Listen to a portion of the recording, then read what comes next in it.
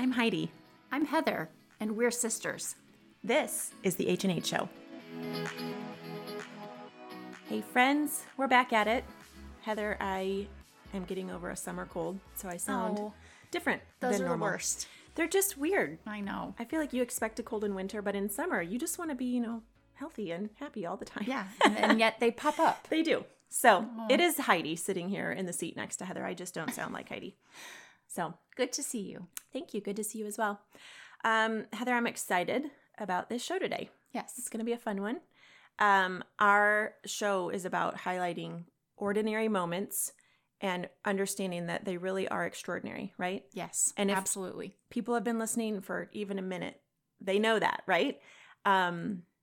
But today's guest is a fun one because we met in a super ordinary way. Okay, tell us. We met sitting at a baseball diamond. Oh, I love it. So, right? How American. Sitting at a baseball diamond, watching our kids play baseball. Yes. And we just struck up a conversation.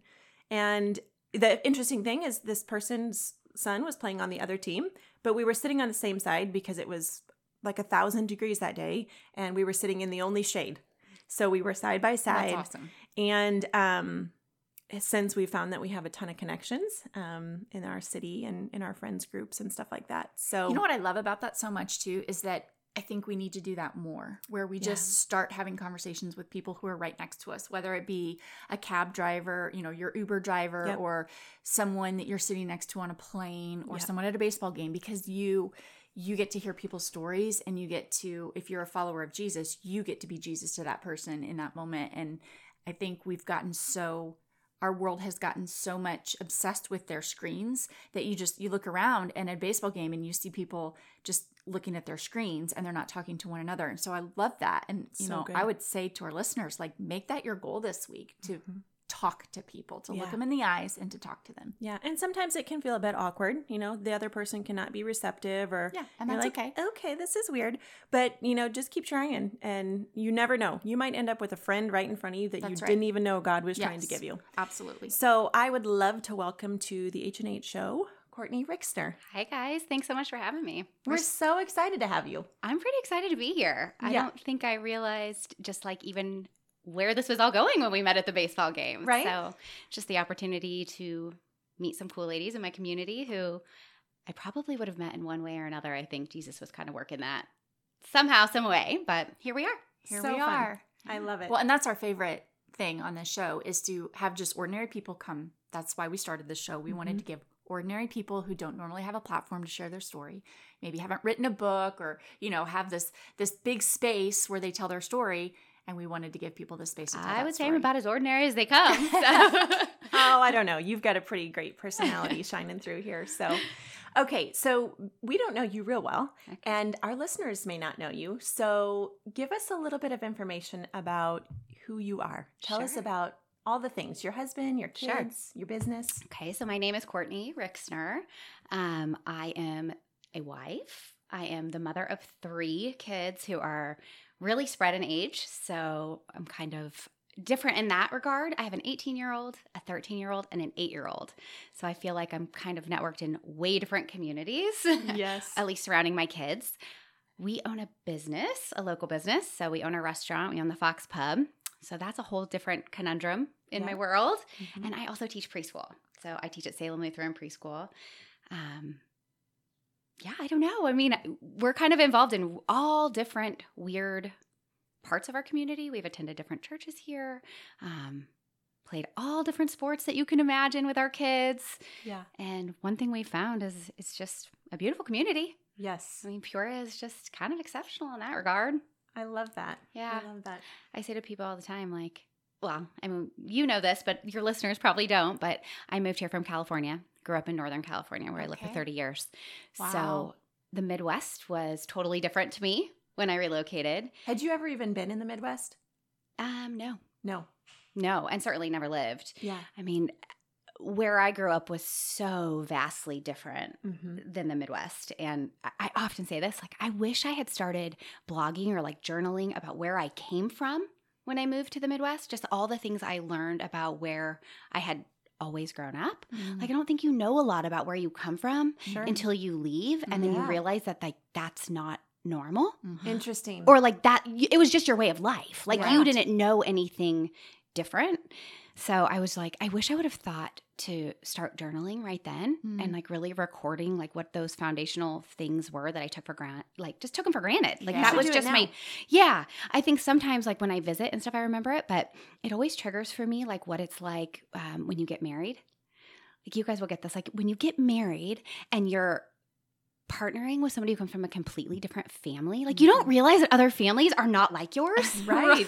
Like the family you grew up in is like all you know. Yes. And so then you like come together and you're like, oh my word, you do that so differently than I do. Like even holidays or Right. I don't know, laundry Loading or like the dishwasher. totally. Yes. Like how come your mom just let you rinse the dishes and put them in the sink? Like I want our kids to rinse them and load them. Yes. You know, but like I can't even get my husband to do that. Right. Because he's never done that because his mom never had him Correct. do that. And my mom Yes. did. And So funny.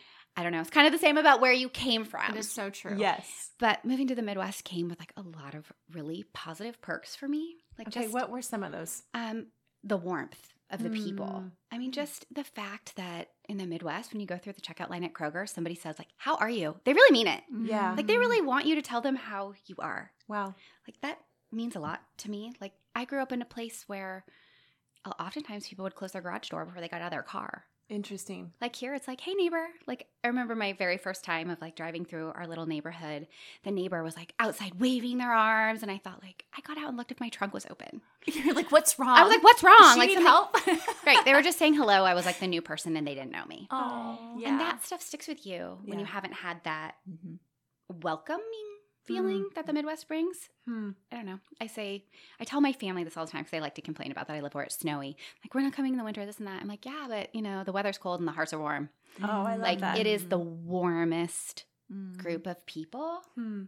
for me that Mhm. I've ever been Mhm. surrounded in. The most Mhm. welcoming.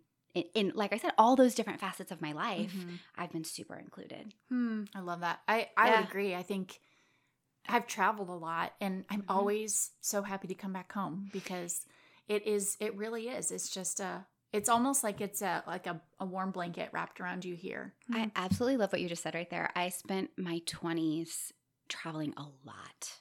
I feel like I've lived like multiple lives already. And you're not that old. No, I'm only 40, but I traveled a lot. And there were a few things like at that stage of life, I didn't feel like my home or even my community was a place I wanted to be. And I felt like I was constantly running from the life I had created. And so I would try to do these like geographicals, right? Like if I could geographically move, like I'm going to fill my bucket here, or I'm going to be fuller if I'm with these friends, or maybe if I have this cultural experience, I'll be wiser. Oh, that's so And good. all of that I realized is no matter where I went, there I was. Interesting. Like that was it. Yeah. I was still there. Yeah. And if I didn't want to go home and I was constantly running, I needed to figure out why I didn't want to go home. Hmm. And if I was still alone with myself, maybe I need to take a little look in the mirror and figure out like why that felt so uncomfortable Yeah. and what had happened Wow. in that point. And I mean, for me, I go back to in that reflection, like one of the biggest things I've learned is that it wasn't a community where I felt super grounded in my faith. Okay. Or that I had like other believers surrounding me and enveloping me. Like I Mhm. just felt I never really had a home church. I drifted. It was like I was in that stage of life again in your 20s where I could justify to myself why it was fine to not practice the morals I really believed in or Uh-huh. be who I knew Wow. I was. Like I could find comfort in other people telling me that was okay. Yeah. Sure. Justifying it for Ju- you. Right. Mhm. And I became really good at justifying it for myself. Yeah. And one of the things that Peoria has brought for me is just like a community of other people who have the same morals as me and are also helping me to live out Yes. my faith and my Yes. morals and remind me that like, hey, but Jesus. Right. That's Like, what it's all about. Yeah. Right. And without that, Yeah. young or old, and I think younger, you don't know these things till you look back at them, right? Right. Sure. It's like journaling about where you grew up. Sure. Yeah. You know, it's like journaling about my 20s and my 40s. And Yeah. you do have this ability to look back and reflect, but your community matters so much. I think it's so valuable. And as younger people, I think we often see our friends or our community as a source of fun and Yeah. adventure and, you know, people to go out to dinner with and to have parties with.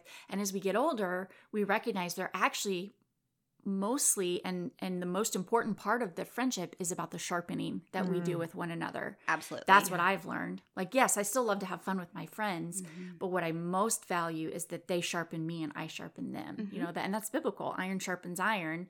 And that's what that scripture is talking about, is a friend, you know, or a person, a relationship that we have, being able to help rub those rough edges off of one another.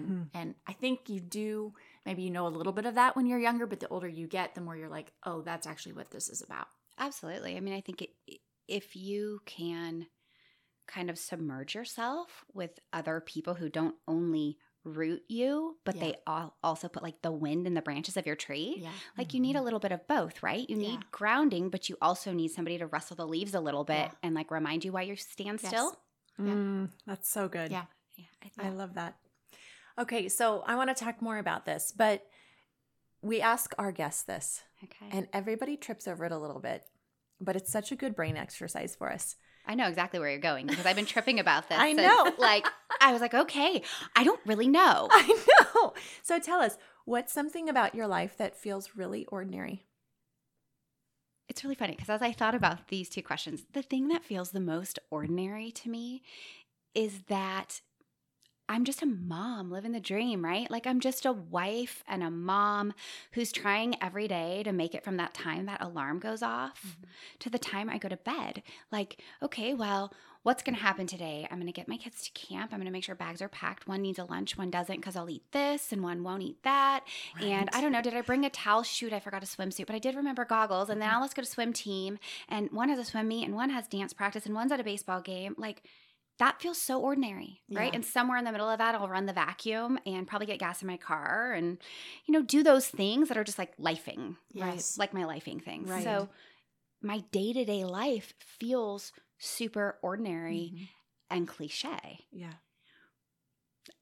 I think probably every single listener can relate to that. Yeah. And is like, I get that. Even if they're not a mom I or feel a like parent, they're like, I get that. I do the same exact thing in my lane. Right. And I feel like I have like the same ordinary challenges as other people. Like, did I make time for me to read my devotions today and actually do the things I'm trying to encourage my family to do? Like, did I make time for me to take a walk because I just needed that space? I needed my movement. Like, did I make time? It's like survival. Yes. Like, I feel like what's ordinary is I am in like survival mode. Yes. No, totally. I totally get that. We can relate. We talk about this all the time because so many people, that is their reality. Yeah. You know, it's a very small percentage of people that have these really dramatic lives, you know, that are maybe different every day. And but most of us are just doing the everyday life thing. Right. So then how in those moments do we see the extraordinary? Exactly. How do we start to see those things as extraordinary? Sitting on your deck with your family, having dinner and going, this is extraordinary. Yeah. Being able to go to a gas station and fill up your car and not stress about, you know, how you're going to pay for it. That's extraordinary. Yeah. You know, being able to have a vacuum and run your vacuum over carpet. That's extraordinary. And when we switch our mindset to that, our lives are actually a lot fuller. So that's exactly, I was thinking back through, like you said, like, well, you know, what are the things that contribute to you having like a positive outlook? And it's like, well, as I was thinking through all of this, like what's extraordinary about my life is just that it is abundantly blessed. Like these are all the blessings. Exactly what you just said right there, Heather, that I can go get gas. That's right. That's a blessing. That I literally just used my debit card, that there was money in my account, Right. that I can go to the grocery store and provide a meal for my family. To me, that is extraordinary. Yes. 100%. Yes. That is all exceptional stuff. Yes. That I can sit here in the summer and I can be at the swim meet. Yeah. And that That's I right. can be at my business that is hosting a concert. It's extraordinary. It's live Yes. music. We're all hugging. I mean, Amazing. It's amazing, right? Yes. So it's exactly that. It's your perspective of the ordinary that makes it extraordinary. I wouldn't say there's one thing that's like, oh, this is what's extraordinary about my life. I think it's just a matter of looking at it as something different than that the ordinary is the extraordinary. Yes. How do you want it to be? Right. That's right. That's the whole point. We hear that feedback from the listeners all the time. So we've been doing this 5 years? Yeah. 5 years. And that's been our feedback is thank you for helping me to see the extraordinary in my everyday life. Right. In the mundane, in realizing that really the small things are the big things. And that's what God intended for us to participate in. And we love hearing that because we realize how similar we all are. Right. And that we are uniquely wired and uniquely created, but we're so similar. Right. In that God has put us, given us these blueprints, a life to live out. But in our very core, we all have the same feelings and the same emotions and the same thoughts on our ordinary lives. Sure. And the same opportunity to be very positive about we do have the opportunity to be positive. I also think as soon as we start maybe taking our walls down a little bit and being open about some of the challenges and emotions and things that we're facing in our ordinary lives, you can really recognize that you're not alone. That's right. And as soon as and it's not even just like with other humans, like that is great, like with your friends or with your spouse or even with your children, like communicating about the ordinary and being super real with your emotions is probably step one, but also kind of like just laying it down to Jesus and being like, yeah, I really just don't know what I'm doing daily. And I have to be okay with that. And I don't know if today's the day that I'm going to feel led or not, but I'm going to have to be okay with that.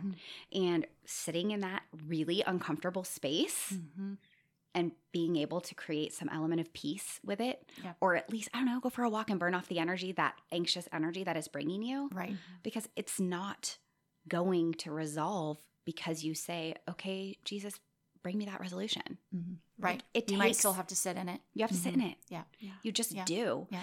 And I think for me, I've been through a lot in 10 years. We all have, right? I mean, it's a horrible year. But when you go through hardship, if you can walk away out of that hardship and recognize, like, I'm still standing. Like, so far I've survived. Like, there's this quote, right? It's like, so far you've survived 100% of your worst days. That's right. And I'm like, that's right. That's right. Like, I am still standing. Yeah. I'm still here. What do I want to do with that? Yeah.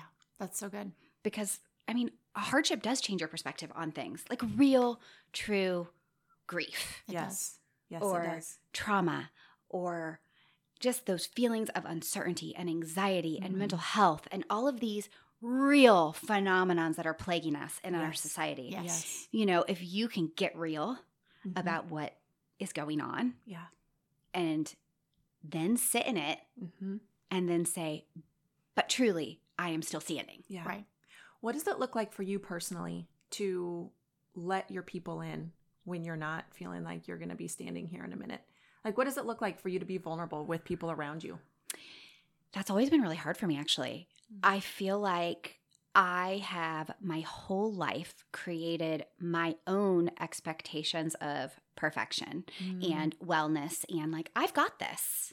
And I am obviously pretty type A. I'm sure that's coming across the airwaves. But, I've set myself up to be this certain character in my own production, right? And so to let those walls down to people and say, I need help, I'm not okay, it's always been a really big challenge. If anything, I'd say, especially growing up, I would just unravel, like maybe have a huge emotional meltdown or cry really hard or, I don't know, completely lose my cool before I could stop and reflect and say, whoa.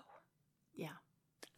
If I could have stepped back and let the walls down and maybe like just took that white flag and raised it a little bit and just said like, okay, I need help. Yeah, SOS. Yeah. Right? Like, it is not easy for me. Yeah. Still to this day, I feel like I spend more time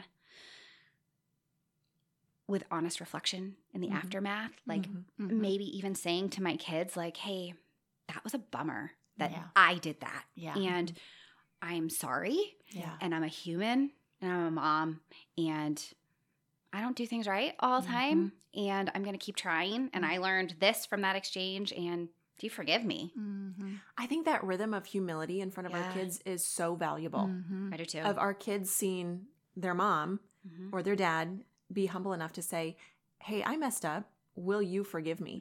Seeing them as like treating them as they are the adults they are becoming and having those adult conversations and not just assuming that, well, I had a bad attitude, but it didn't affect them.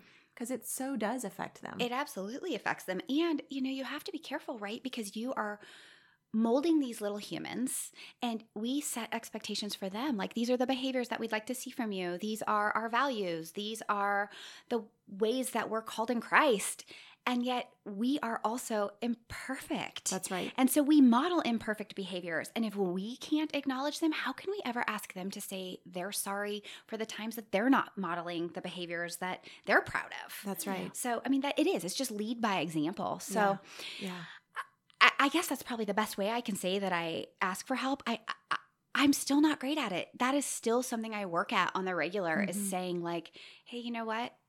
When someone offers like, can I bring you a meal? Like, yeah, you can. Yes. Yeah. Like, I don't know how to do that for the most part. I'm like, no, I'll bring you 2 meals. Yes. Exactly. Yep. You bring me 1, I'll send you 3 thank you cards. Yes. Like, I don't know Yeah. how to accept help Yeah. very well. Yeah. But I have learned how to give myself more grace. And I feel like maybe that's the first step. Yeah. Like, I know I'm getting closer. That's so good.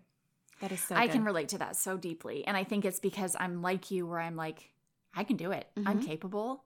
And I'm even more than capable. I can do it for myself, and I can do it for you. Me too, Heather. I've And, always said I can do everything. I can do anything. Like people have said, what do you want to be when you grow up? Like, what do you want your job to be? I said, I can do anything. Like, get me an interview. I'll tell you why I can do that job. Tell me I can't and watch me do it. Yeah. That you tell me I can't do something, and I'm Yes. going to do it twice. Yeah. And I'm actually going to rewrite the manual on how to do it. So is that good? Did I do it? Yeah. Yeah. But I think it has, the older I've gotten, and I've asked the Lord to help me work on this, because I do need help. Me too. I'm a human being who breaks too. And just because I seem strong all the time doesn't mean that I am strong all the time. Right. And what happens is you start, there comes this fixation, right? So you might hit 99 base hits, right?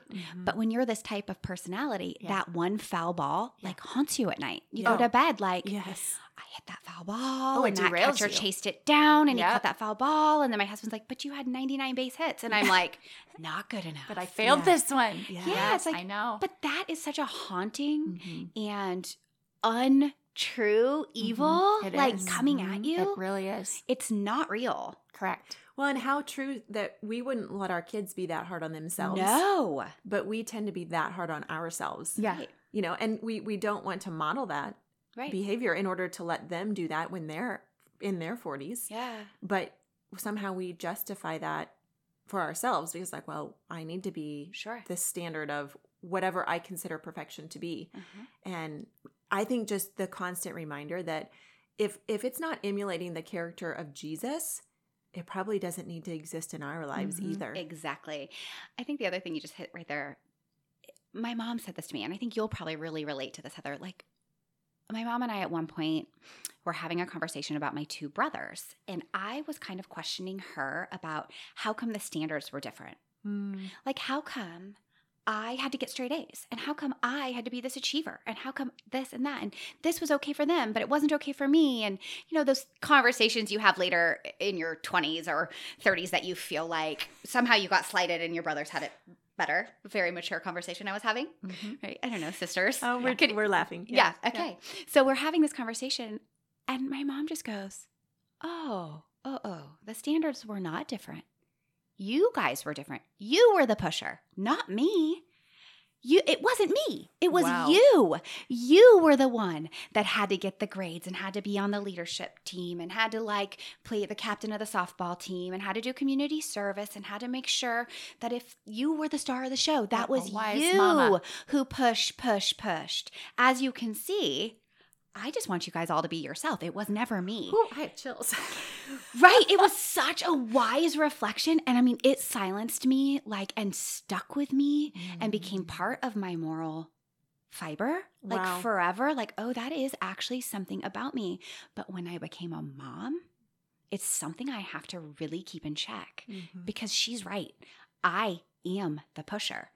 So do I project that onto my kids? Wow. And am I causing them anxiety and stress because I am a pusher? Because I'm like, yeah, you're 8, you're on the swim team. That's be at that swim meet.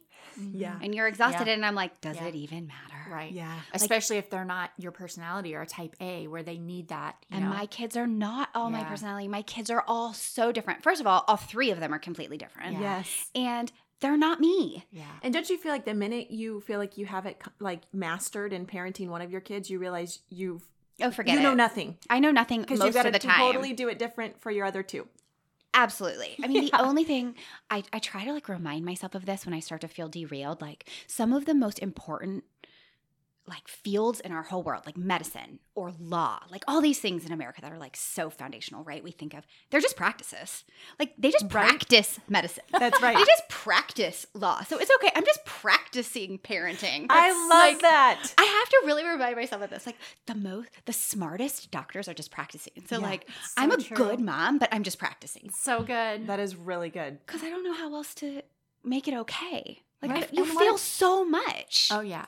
What a great way to give yourself grace. I'm really not to working make on that. not to make excuses for our shortcomings, but to give yourself the grace Right. to do it better next time. Yeah. Well, and to know we're going to mess up and that's okay, you know? And it is okay. It's okay. It's really, and not only is it okay, but you have to be willing to take a minute and like reflect back through it. Like it's okay, but I have to take more from it and try differently, right? Because that's what I ask my kids, right? If you do it one way and it doesn't work, well, try it another way. You still might not get the outcome you're looking for, but at least you tried something else. And if that doesn't work, try again. Yeah. Right? Try again. And that's all I'm doing too. Yeah. And parenting, I mean, to me, I don't know about you ladies, but parenting was far more instinctual to me than marriage. Interesting. Like it's almost primal, right? Like makes like the most like mammal thing I do. Like that's the thing that Yeah, I can relate to that. like that's the thing that just seems totally instinctual to me. Yeah. Marriage feels way harder. Like I am choosing this. I am intentional in this. We are worlds apart. I don't even get to like look at you and see like my genetic idiosyncrasies that make it like acceptable. Right. Exactly.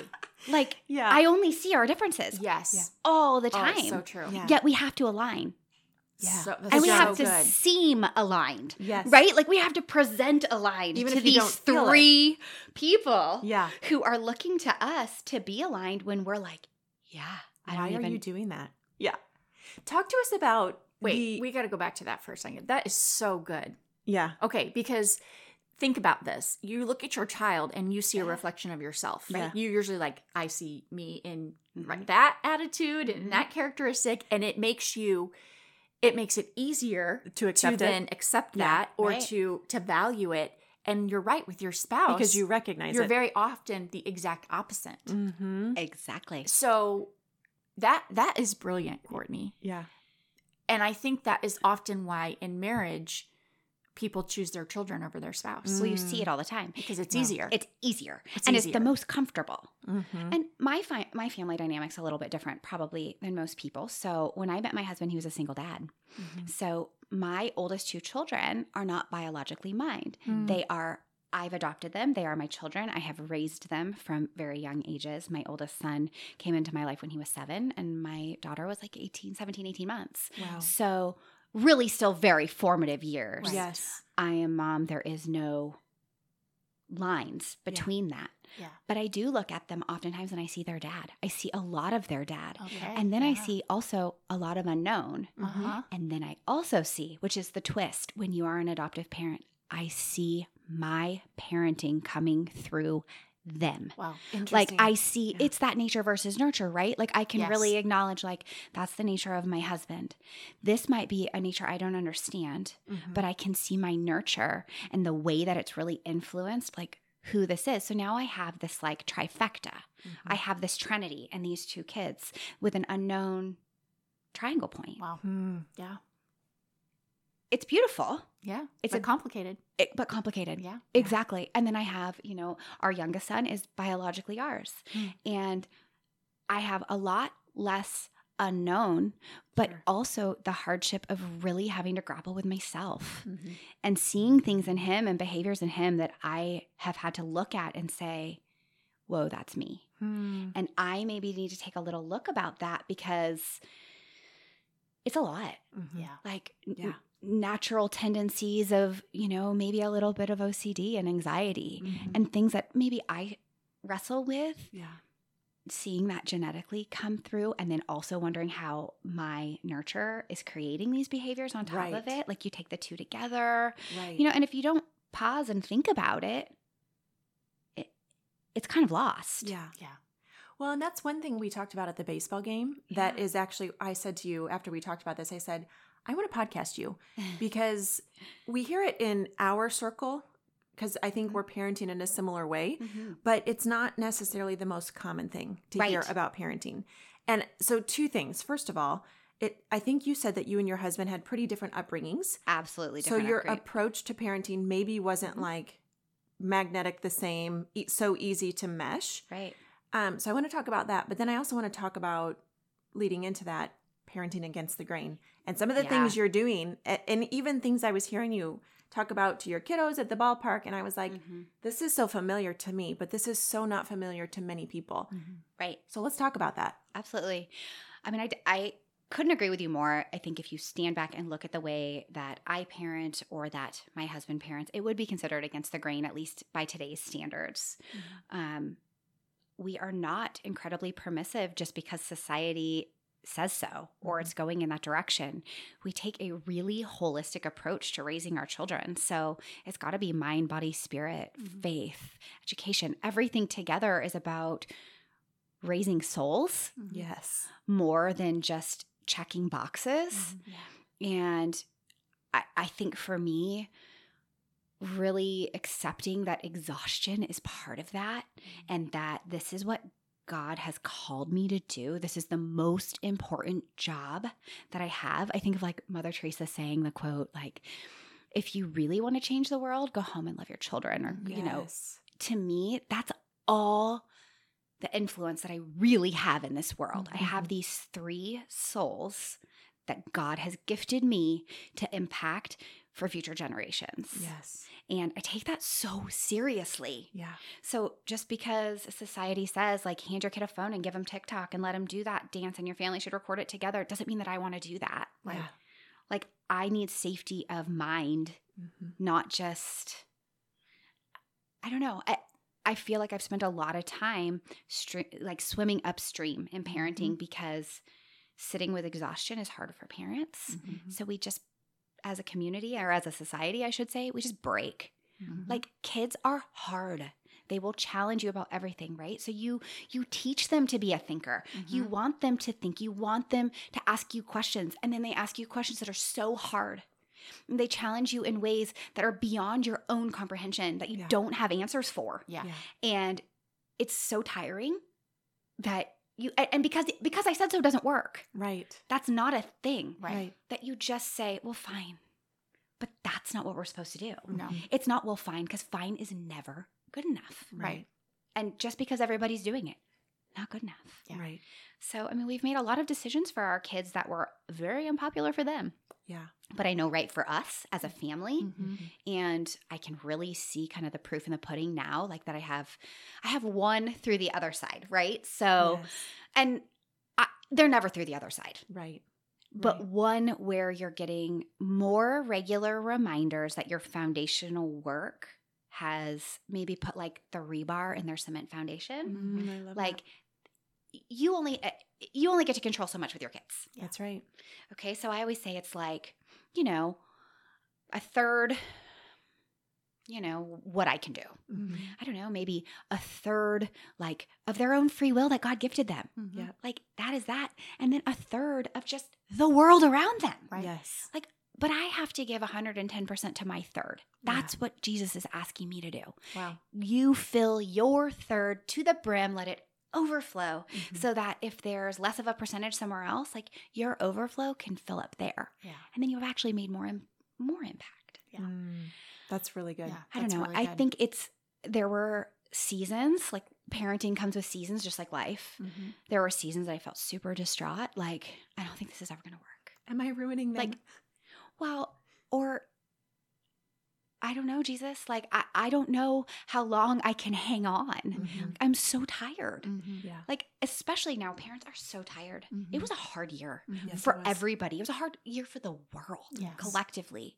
But then everybody has their individual hardships. And exhaustion, everybody just wants to lay down and make it easier. Hand the kids a tablet. Let them just be busy. Yep. But that's not it. Right. Yeah. Right. It's harder to have conversations. It's harder to sit there and say, this is why we made this decision. We were on vacation a few weeks ago, and my son, who's 14, he looks older than 14, but he was handed on the way out of the restaurant, he was handed a note by the hostess, who was probably 20-ish, and I had her snap handle on it. Wow. And, you know, that was the first time that had happened. Yeah. Mama bear. in like public like that. Mm-hmm. And I, first of all, was like about ready to go march back in that restaurant and be like, he's 14 years old. Yeah. How dare you? He is with his mother. Well, there's no bounds anymore, Heather. I mean, I think that's know. the thing. When it comes to people like sharing their social media, like ways to connect, Yes. there are no There more aren't. bounds. There aren't. And that's what we got to have, because my children don't have Snapchat. And we got to have this really great conversation with my 11-year-old and my 14-year-old about a few things. One, why we don't have Snapchat. And two, what it looks like to give your personal information to a total stranger and what could come from that. Yeah. And then the Absolutely. third thing that we talked about, which was great because it was this whole thing that led to this great conversation with our kids that we took the time to sit down and have with them. And it was guarding your heart. Mm-hmm. And when you give a piece of your heart, whether it's over Snap or whether it's, a text or whatever it might be, you still might give a piece of your heart to that person that then you don't have to give to the person down the road. Absolutely. It was this great conversation, and it kind of freaked me out for a minute just because it was the first time that we had that act. Like, we've had those conversations a lot as our kids have been growing up, but this was the reality of like, oh, here we are now. Mm-hmm. And I will say, like, from that first conversation, you're going to have that same conversation in different forms so many more times. Yeah. I feel like we started conversations like that, and I don't know if I could feel like they sunk in like they did with repetition. Mm-hmm. You say it once and you can kind of see their wheels turning, right? But they also dismiss things because you're mom. Right. Like, it's hard no matter how you slice it. There's not a teenager that's going to be like, you know what? My mom knows so much. My mom is like so smart. It's so cool. Yeah. Like, if And any, I totally agree with her. it's just not, they're just not going to do it. No. So you get over that pretty No matter how quickly. good the kid is. Yeah. No, I mean, Yeah. they probably aren't going to have any of those conversations with you, like, at least, like, especially your teenage girls, like, until they need to know how to cook a turkey at 30, right? So then they call on Thanksgiving morning, like, what do I do, Mom? You're so smart, It's true. It's just a thing. true. So they kind of dismiss you a little bit, and they kind of treat you like you're dramatic, right? Yeah. Like, you're a little bit like, guard my heart. Uh-huh. Okay. Yeah. Like, I'm 14. I don't even like people. I mean, they just can't. Totally. Yeah. They dismiss it. But the more you say it and the more repetition, like, I treat parenting a lot like bumper bowling. So, like, my job is to keep the bumpers in the lanes until we can let them down. And then, like, if you go in the gutter, you know how to get yourself back out. Yes. Like, I don't care if you knock down all the pins. Not what I'm looking for. Yep. We're not looking for a strike in life. We're just trying to get down the lane without going in the gutter. And if we knock down 3 pins this time, that's good. Let's try to knock down the other ones on the next throw. Yeah, that's good. I just don't know how else to explain it to my kids, but, like, I have lived a life. Yeah. And so I do know a few things. Right. But because they're teenagers and because they're kids, they just can't trust you with that yet. Right. They just can't trust you that you know what they know. They don't feel like you do. Right. But I think if you are talking and they're going to hear your voice in their head Forever. and that's why we have to. And that's why I tell Yes. parents, especially parents with littles, all the time, like, say it even though they might not understand it. Say it even though they might not fully comprehend. They're going to hear. And I do believe what we speak over them, they become. Absolutely. I mean, I've said this lots of times on the show, but since my daughter was really little, I prayed 2 things over her: that she'd have strong conviction and a tender spirit. And that girl has both of those in spades. Like, she Yes. does. And it's Yeah. because she became what I prayed over her. Right. That's right. So it's the same thing with our kids. We tell them, you're capable, you're wise, you're a leader. You have the ability to stand up against Absolutely. this, this thing that's in front of you that you might be tempted in. Yeah.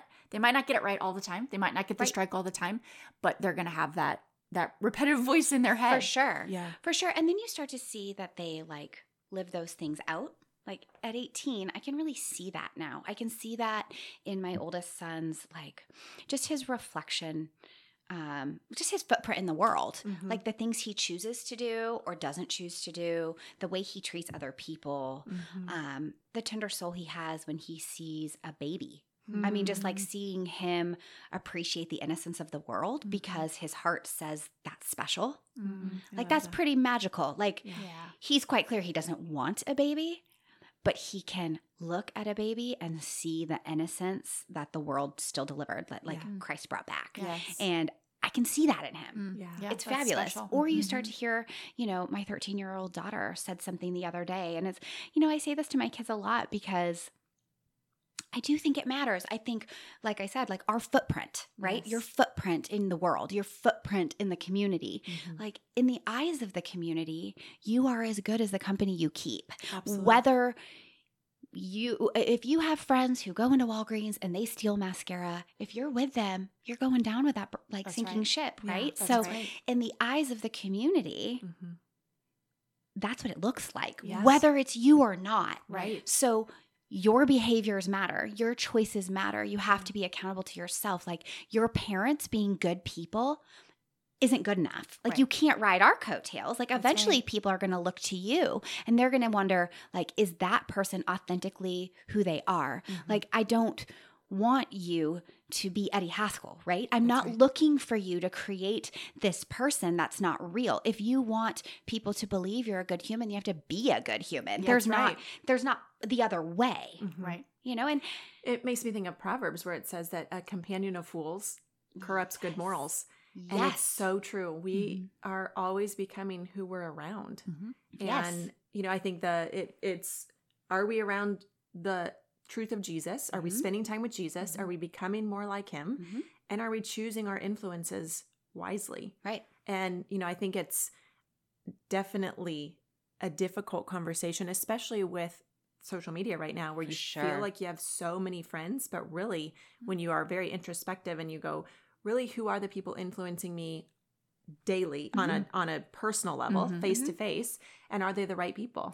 So I think it's interesting, Heidi, because I think we talked a little bit about this at baseball. Like I have been really strict with my kids with social media, even phones, period.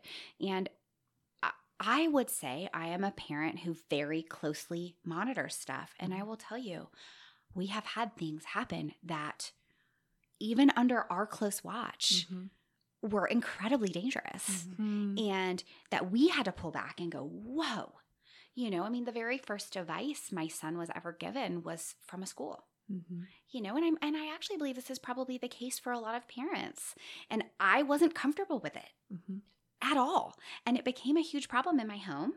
And it continued that way until, I actually had my husband and I, maybe this is just our parenting technique, but like sometimes to make an impact, you have to make an impact. Yeah. If you say you're going to do something, if you say like, I understand that you were given this device, but there's no technology in your bedroom. Yeah. And you say, these are the boundaries. And your child continues to blow through the boundaries. And you say something like, I did this. This is a real thing. I said to my son, if you do that again, you won't have a bedroom to take it to. Come on. Okay. I don't really know. I said it. First kid things, right? Yeah. So he did it again. Yeah. And I was like, all Well, right. now what? Now what? He went to school. I moved his bed into the living room. Come on. I took apart his bed. Wow. I moved it to the living room. I took totes and put all his clothes under the bed. My husband was like, you have lost your mind. I said, maybe. But when he walks in here today, he's going to know that I wasn't joking. Right. Like he looked at me that morning like, what are you going to do? Uh-huh. He did not, like he Wow. walked in from school and his jaw hit the floor. Yeah. What an impact. And he's like, what in the world? What is this? Why is all my stuff up here? I said, I told you you weren't going to have a bedroom to go to if you did this. He's like, well, what, I have to sleep in the living room? I said, I guess so. Wow. Okay. Maybe a proud parenting moment, maybe not a proud parenting moment. I don't totally know, but it worked. Yeah. And if you say it, you have to do it. That's the problem. You can't have gray area with your kids. Right. You have to be sure that you are meaning what you say and saying what you mean and following through on all of that. So true. And making sure that you're not making idle threats. Because if your kids don't trust you That's and right. they don't believe you, Yeah. then you've lost your influence. Yes, Yeah. you have. Yes. You've lost your ability to be their guide. Yeah. That is why Jesus gave us these children. We are their guides. That's right. Yeah. So That's good. it. Yeah. And I don't know. Again, the technology problem, like my daughter still doesn't have a phone, was something we're really working towards. But again, she was permitted a device due to a school situation. Mm-hmm. Ended in a disaster. Mm. You know, and I feel like I had to grapple a lot with like, where did I fail on my supervision of some of these things? Mm-hmm. But I will tell you, kids are very smart Mm-hmm. and there's so much pressure. Mhm. It's not even about failure anymore. It's just downright like the devil is in their ear. It is like, That's right. it is just at them. Yes. Non-stop, full Yes. court press, more than I can even, as one mom, one believer, Yeah. more than I can battle. Yes. It is Right. bigger. Yes. And it's not about my failure. I had to lay that down, right? It's Yeah. not me. I didn't fail as a mom. I didn't just like do it wrong. It's just that it's a really big battle. And That's so I have to right. shut it off. Yeah. I That's have right. to just absolutely block it out, put up the barrier and say, Yeah. not in my house, Satan. That's like right. it's not happening. That's Yeah. right. Well, Yes. and I think it's so important for people to remember that just because you maybe feel like you lost that battle, Right. you will not have to lose the war. Yeah, you're totally right. You know, because it's still coming. You know, you Right. still have opportunity to help defeat those attacks. Absolutely. And, you know, it doesn't take away that it's still full court press for my kids that they still want those things. That's right. Even though they know how unsafe they are. Yeah. Even when they've been on the other side of it. Mhm. They want it to be like, well, you just don't trust me. It's That's like, right. well, it's not that I don't trust you, it's that I don't trust the enemy. That's right. And I don't Yeah. know how to explain that to them because they're still trying to figure out the voice of the enemy. Right. Yeah. Oh, well, so am I. Yes. Yes. And so I only just have like a little bit more time over Right. them. Right. And And that power of influence is so strong, especially in society now. right. Mhm. And it's not fun to be the one that has to stand alone.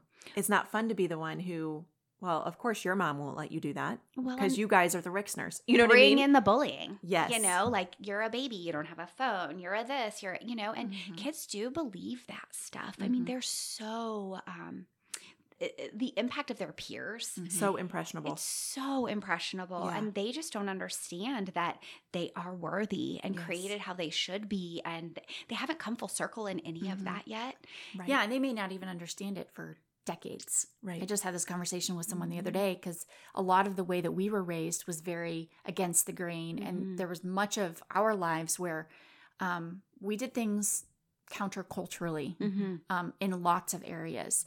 And at the time I was, you know, there were some things I was like, yeah, I'm on board. And there were some things like, this feels stupid. You know, I don't know why we're doing this. And looking back now, and I have felt my whole life, you mentioned it earlier, like I've been swimming upstream Yeah. against the current, against the way that every other fish is swimming. And just the other day, I had a conversation with someone that said, I now realize why. Because God had to prepare me for what I'm currently in, Yeah. for this season, for this time in history, for what He's called us to as leaders, as parents, as church leaders, for the things that He's asked us to do now. Had I not learned how to stand alone and swim upstream when I was Well, you 10, wouldn't have the 12, endurance 16, for it now. 20, 25, I wouldn't know how to do it now. I Absolutely. wouldn't know how to do it now. And Yeah. so you might not even fully understand it until, you know, for me, it's decades later. Right. Yeah. I mean, I couldn't agree with that more. I Mhm. mean, it's even things like you were talking about how my husband and I had such different upbringings. Like Mhm. my kids sometimes have a hard time understanding. They're like, well, that's not how you were raised. Mm. I wasn't raised. I was raised in Northern California where life was freer. It was more like, I don't know, just kind of like, well, you've got this, loosey-goosey, a little bit Mhm. more. Like my mom's like, I trust you. You're going to be fine. You're Mhm. going to land on your feet. I mean, she was spiritual, but not necessarily a follower of Jesus. My mom was my primary parent. I grew up with a father who was, I would say, probably less of a father figure as he was just a person who kind of came in and out. My dad was an alcoholic. It was good seasons, bad seasons. Mhm. My mom was the one who, in my formative years, kind of put impression on me of how to be. Yeah. And she was relatively permissive, at least in the sense that she thought they're going to be fine. Mm. They can navigate hardship and they'll learn from it and land on their feet. Yeah. She wasn't full of rules. Again, I set the rules. Mhm. Like consequences weren't, I mean, I only had like one really serious consequence in my life and definitely earned it. You know, I mean, it was Yeah. like I found myself, and it's a behavior that I kept into, you know, especially into my 20s, where I would push just to see what the boundary would be because I never had boundaries. Interesting. Right? So I would push to test people's boundaries. Yeah. I would push people like, well, is this going to make you fight with me? Yeah. I mean, until Yeah. my husband, where he had boundaries, it was the safest I've ever felt. Wow. Right? Because he like, I would try it like, well, what about this? And he'd be like, hard no. And I'd be like, okay. Yeah. Wow. Like, I like that. It's like you were longing to have I was longing boundary. for rules and Yeah. structure and boundaries because I think that's my personality type. Interesting. So I create those things for my kids probably more because I always wanted them, yeah.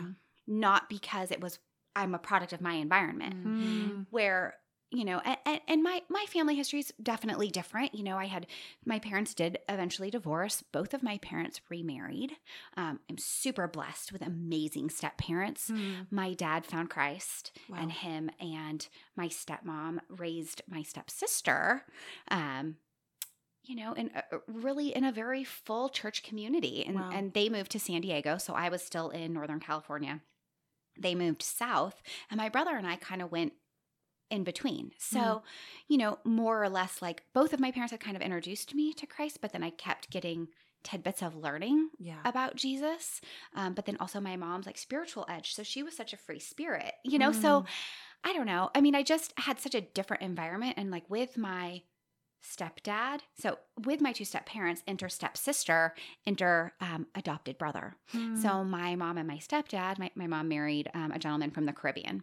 Okay. So my mom was like literally Stella got her groove back. Like she married her dive master. Like it was a super fun story. So I have this beautiful family of people from Grand Cayman as well in my Wow. network. Yeah. And they ended up adopting one of his nephews who was raised in our house. So, you know, I enter all these new characters into my life with like Yeah. their different values and different morals and different things. So I sometimes feel like a little bit of a hodgepodge. Sure. But like my family's the place that I get to like live out what I think I always wanted, or be my authentic self, Yeah. or test things that, you know, like boundaries. Yeah. Like I'm saying, like just kind of, it's my first place where I feel like I have any real control and no idea what I'm doing. Yes. And nobody to ask. Yeah. You know, you had Yeah. asked me before, Heidi, like, what is it that made you, like, what inspires your, like, positive attitude? And it's like, I don't sometimes know if that's, like, intentional, right? Like, Yeah. my mom passed away unexpectedly 6 years ago. I'm so sorry. It does suck. I say Yeah. this to people. It's kind of like the, like, gang you never wanted to get initiated into. Yes. Like, yes. grief is hard. Yeah. And it's messy. Mhm. And it's individual. And it's like growing up on the Pacific Coast, I will tell you, it's that sleeper wave that sucks you to sea and then spits you back out on shore over and over and over. Yeah. And the one thing I continuously learn is that through that process of messy, the world is still shining. And like on really, really, really dark days, there's like always a weird little spark or a little light, or like the innocence of my kids, or teaching preschool has been a absolute life raft for me. Wow. When that opportunity came and I was still like really grappling with grief, and every day I got to go into a room with 20 souls that had just been on the earth for 4 years. Yeah. And their lights are, I mean, that is the brightest light. Children shine Yes. the brightest light. This is why Jesus wanted to teach the children, right? Yes. Because Yes. their light is so luminescent. Yes. It is so magnificent. And God gave me that. God gave me this like safe place to go and see these like shining beacons of light Wow. and like refill my dark days. Yeah. So it just makes you believe like it's going to be okay. Yeah. Like God didn't promise you at any point. Like I remember Callum, my youngest, was born we had a trauma at birth. And so he went like immediately to the NICU, and I was at a different hospital. Like he wasn't even named. It was emergency C-section. And I remember they wouldn't let me stay at the hospital with him. So my husband was there. My mom had flown in. And I remember one night, like I would stay up all night when my husband was asleep there because I was so afraid because my husband was asleep and he wasn't staring at the baby. So I wasn't getting like Yeah. messages of what was happening. I would stay awake and just like talk out loud to God. And I would say like, what am I going to do if this doesn't turn out how I want it to be, Lord? Wow. Like, what? You tell me, Lord, like, how am I going to be okay? I'm not going to be okay. If you don't give me my way, like my way, Lord, is that I want this kid to be okay. And if you're not going to give me my way, what are you going to do with me? Wow. Wow. And I remember just sitting there crying, awake, talking out loud to God and like really coming to the reality of like, God didn't tell you it wasn't gonna be hard. That's right. Yeah. It's gonna be hard. Mm-hmm. Yeah. He told you he won't leave you. God didn't leave me there. He let me talk to him. Mm-hmm. He listened. He made me feel safe. He poured the tears out of my eyes. Yeah. He gave me signs of hope. I have a beautiful, perfectly well, normal story. And that is not always the case. That's right. But it gave me a new perspective. Yeah. And it gave me the safety that God's got it. I mean, it's not going to always go how you want. Yeah. I did not want to lose my mom. Yeah. Never thought that was going to happen. Never a day in my life did I think my mom would outlive my dad. But God gave me this huge underbelly. I have the best relationship of my whole life I've ever had with my dad. Wow. Because it was time to be intentional with my parent and get to know that other parent and maybe put to bed all those things that you grapple with when you are a kid reflecting on your parent, right? Because you reflect back at your parents and you think, well, this or maybe that or this or that. And when you lose a parent, you just go, I don't think any of it matters anymore. Wow. None of it matters. Set it all up. Like I use the analogy of like a bookshelf. Like I can put people like where they go on the bookshelf. And like I don't expect that they're going to go up a shelf or down a shelf. Like they're just where they're at. And when I want to find that book, I go get it. Wow. And I take it and I read it and I leave it and I let it be a warm and fuzzy read instead of having expectations anymore. Like just enjoy what you do have left because all those things don't really matter. Yeah. What really matters is all those things you went through are your fiber. They're part of your story. Mm-hmm. That's who I am. Without those things, I wouldn't be who God designed me to be. That's right. Yeah. So not mad about it. Not anymore. Wow. And maybe that's the underbelly. Wow. Like maybe that's that I was supposed to work some of that out in the aftermath of my grief. Or maybe I was supposed to take a look at that and decide what kind of parent I want to be. You know, maybe you look at it and say like, I like a recipe. Like I'll take a little bit of this and a little bit of this and a little bit of this. And, you know, while this family friend kind of gives me this perspective and, you know, this scripture gives me this perspective, but it really is, like I said before, a hodgepodge. Like it's what all it is. Wow. It's just a hodgepodge. Wow. That's what parenting is. Yeah, that's really good. That is such good advice. Mm-hmm. Okay, I feel like we could keep talking. We could. You're not going to believe our time is up. Can you believe it? No, I feel like we just started questions. I know. But this has been so good. And I feel like I have had chills multiple times because I feel like there has been very specific things you've said that are so important for people to hear. And if you're listening and you feel like this is resonating with you, I really want you to take an opportunity to ask the Holy Spirit, why did I feel so connected to what she said there? Why did I feel convicted with what she said there? Why did I get chills? Yes. And ask the Lord to show you what that is for you. Yes. Because that is why we do this show. It's not to gain a following. It's not to do the cool podcast thing. It's because people's lives need reached. And we believe people's stories do that so exceptionally well. Yes.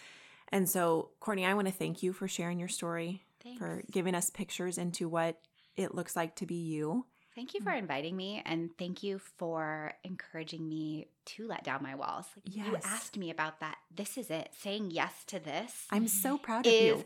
That was hard for me. Yes. So thank you for encouraging me to be vulnerable. Just some girl you met at a baseball game, and for maybe seeing a little extraordinary, because looking at your own extraordinary is a lot harder. So It is. There's a lot you. of extraordinary in you. So much A so. lot. Thanks. And local listeners, if you're in the Peoria area, go to the Fox Pub and support them because their food is outstanding, their drinks are outstanding, their service is wonderful. You're sweet. Thank you. I have been so proud of you guys through this craziness.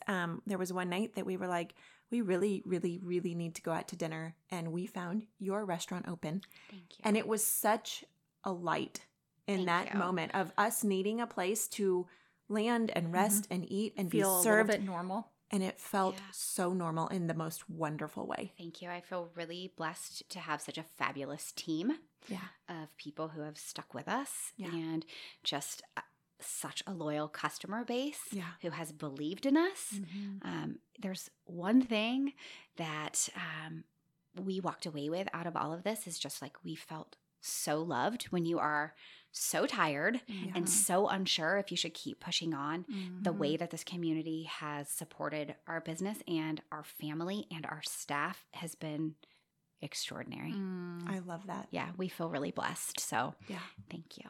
And they have really, you guys do your own, you can like walk out the door with a case of your beer. Yeah. Isn't that we so do. fun? We can beer. It is super fun. Yeah. That was kind of, it's something that the craft beer market had moved to. And when COVID kind of shut the doors down, I mean, my husband and I were like, really just pivot after pivot after pivot. And he said, that's it. We're doing it. Like, we're going to just get this off the ground. And he did it really quickly. And so he brought it in fast and we started having a really good time with it. So I think people had fun. Like, they could get their food and pick out their favorite craft beer. And it still kind of kept our identity alive without having to lose some of the edge. I mean, you just have to be flexible, which, ladies, you guys know teaching your kids to be flexible is so hard. So that is a behavior you have to model, right? Yes. Like the flexibility. So good. Only thing that's constant is change. Yes. Well, that's the first reason, the first way I heard about you is our mutual friends, Charlie and Lauren, walked into our house during the pandemic one night with food from the Fox Pub and with beer. And I just remember thinking, and they said, oh, our friends own this place. And we had not been, and now we've been.